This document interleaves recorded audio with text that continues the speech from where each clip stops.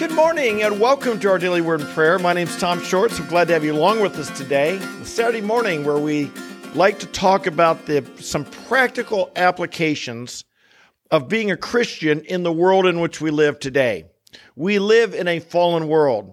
More and more it's getting difficult for Christians to ask, how do I navigate some of the ideas, some of the pressures that I face to live in our modern world, the economic places that we're facing, we want to talk about today, the economic challenges, and some of the cultural issues that we're facing.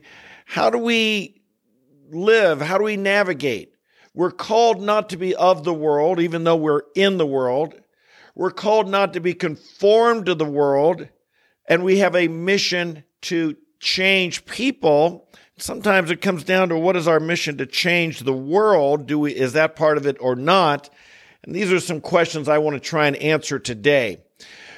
If you've noticed, and I imagine you have, there has been some economic backlash against two companies here recently that have been pretty successful. One is against Budweiser, Bud Light, as they had couple months ago, they came out and had Dylan McIlvaney, I believe is her name, I forget exactly his name, promoting their Bud Light beer, and that backfired dramatically. Sales have dropped of that beer. It's probably the brand is destroyed and can never be saved. Who knows? I don't know. That's not my field. But it has been so wounded. I was in a store the other day where I don't buy beer, but I saw Bud Light was $20 and a rebate of $15.95 if you bought it. In other words, I had a whole big carton. They're almost giving it away for free. And then we have the Target issue. Target's a store that obviously a lot of people like to do their shopping in, but they, for Pride Month, introduced displays right when you walk in, right in your face about pride issues, LGBT pride issues, and particularly much of it focused at children. We're talking about onesies for little babies wearing pride outfits and little children bathing suits for transgenders and so on. And it was, and what we call the mama bears, the women who are going to fight for their children, they had enough. They're the big shoppers at Target. Those mamas of small children, they're the big shoppers, and they rose up against this, and Target has been smashed hard by these mama bears saying, I'm not bringing my kids here, and I've had it with Target, and they're standing up. They love that store. They like to shop at that store, but they're not going to let that happen. And indeed, Target seems to be getting the message, although probably not fully, but they don't want to be Bud Lighted, we'll put it that way. So my question for you, what should you do? Should you participate in some of these boycotts?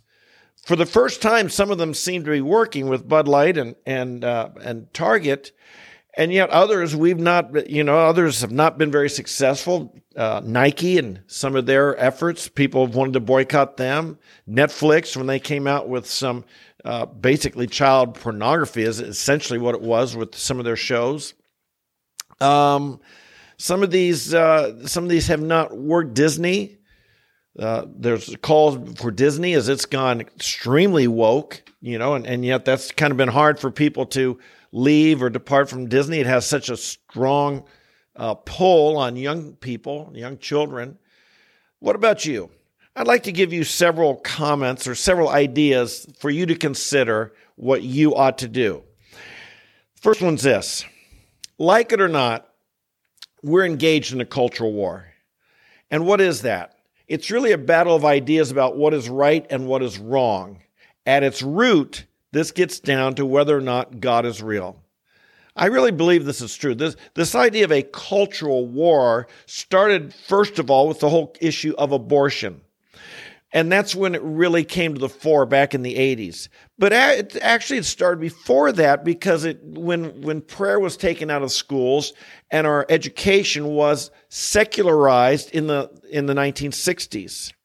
And so when education, if all you're thinking is, well, you send your children to school to learn how to read or write or do math problems, that's not what school's about. I hate to say it. School is to indoctrinate in a good way, I hope, or to help children know their place in the world, how to grow up, who they are, to understand their identity, to understand their relationship to others, their relationship to society, their relationship to our country, to understand their civic duties, responsibilities. This is all part of education. Like it or not, you might not like it. You might just teach my kid to read. Don't teach him what to think, teach him how to think. That's naive, friends.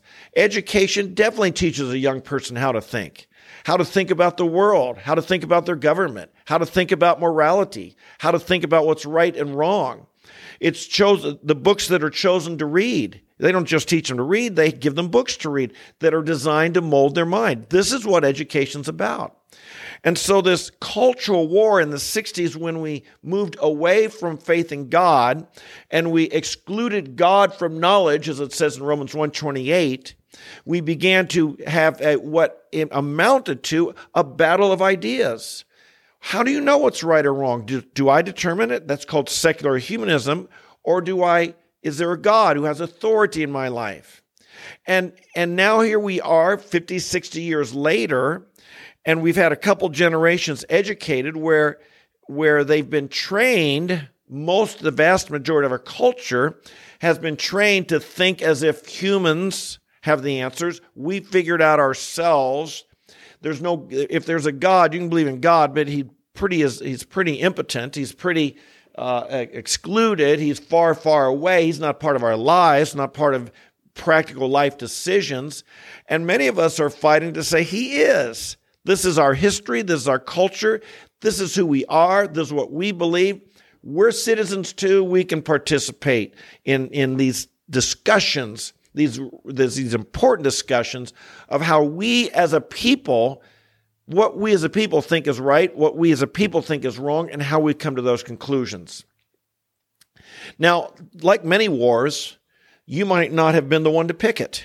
You might be responding. I'm often asked on campus, how come Christians make such a big issue about homosexuality? Aren't there other sins that are, isn't stealing worse? Isn't murder a worse sin? And so on. Yeah, but no one's out there advocating for those sins. I don't know anyone who's out there advocating, well, other than in the abortion industry. I don't know anyone out advocating that we should make that murder is a good thing, or the stealing is a good thing, or any other sin is a good thing, other than they advocate for abortion and they advocate for the LGBT movement. And so why we make homosexuality as an issue is because we're fighting an ideological battle that we didn't start. We're responding. Our Christian morality and Christian truth was attacked by the sexual revolution, and it started with premarital sex and fornication and divorce and adultery and so on. And it's now spread, obviously, to the LGBT and the transgender youth and gender fluidity and all these things. It's all part of an attack on us that we are responding to, and many of us actually are kind of late to the game. But we are engaged in this battle of ideas. What is right? What is wrong? How's that determined? Does God fit into this? You have a right to speak up about that. And that leads to the second question. At what level should I or should you engage in this battle of ideas? At what level should we engage? Some people engage at the level of prayer. We all ought to be praying for our country. We ought to be praying for our culture. This affects our families, our children, our churches. These ideas, it's not like they say, well, we'll just have our territory and leave you yours. There was once the belief you can believe whatever you want in your church, but no, now these ideas are coming into the church. There's once the idea of the family belongs to you, the children belong to the parents, but more and more now, the state and the government and the education, the teachers are thinking, no, those are our children. We can teach them what to believe. And indeed, we contend they're God's children, by the way. So at what level?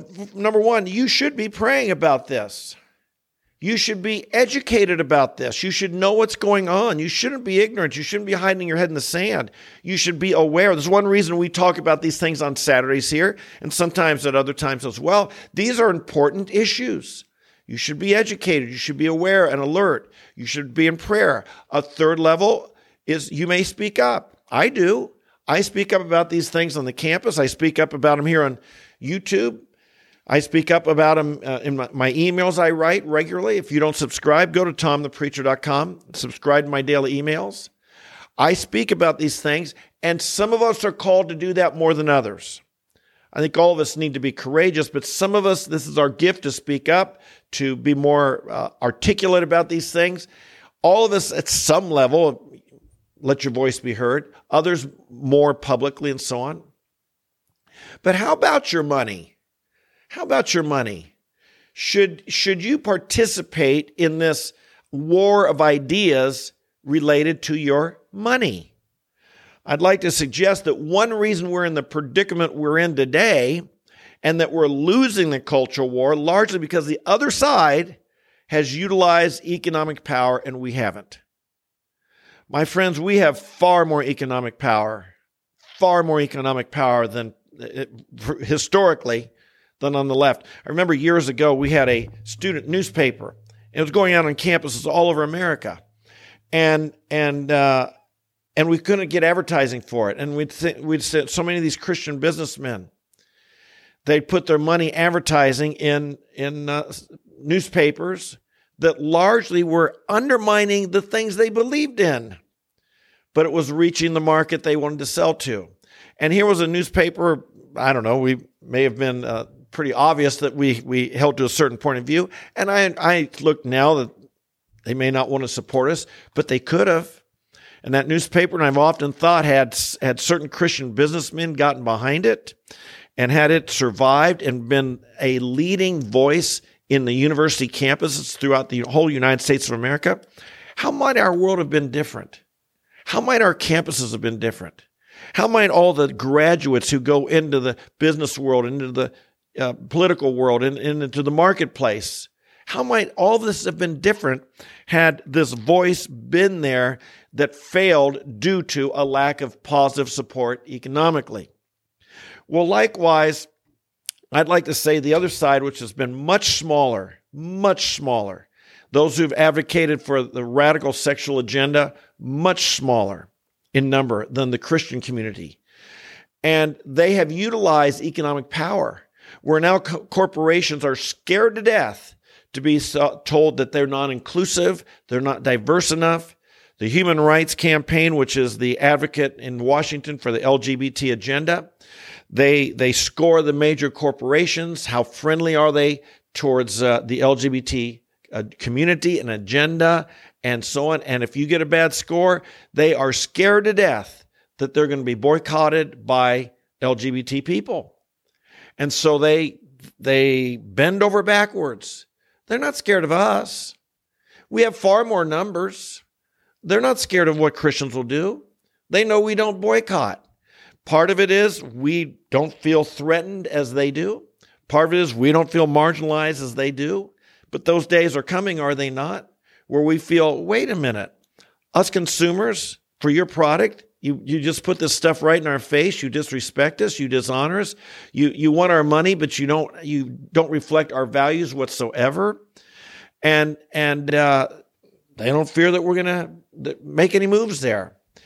Let me tell you, in a boycott amongst Christians, I've noticed amongst LGBT, abortion advocates, when they boycott a company because they don't agree with the values of what they are promoting, their agenda, their people get on board.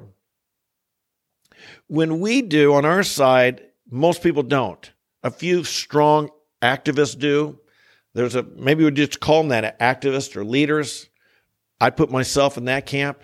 But by and large, most don't. They say, I like what Disney offers. I like shopping at Target. I don't know anyone who says they like the Bud Light, but I like these things. And so they don't get on board. But now it seems as if some are. And we are displaying some of the economic power that we have.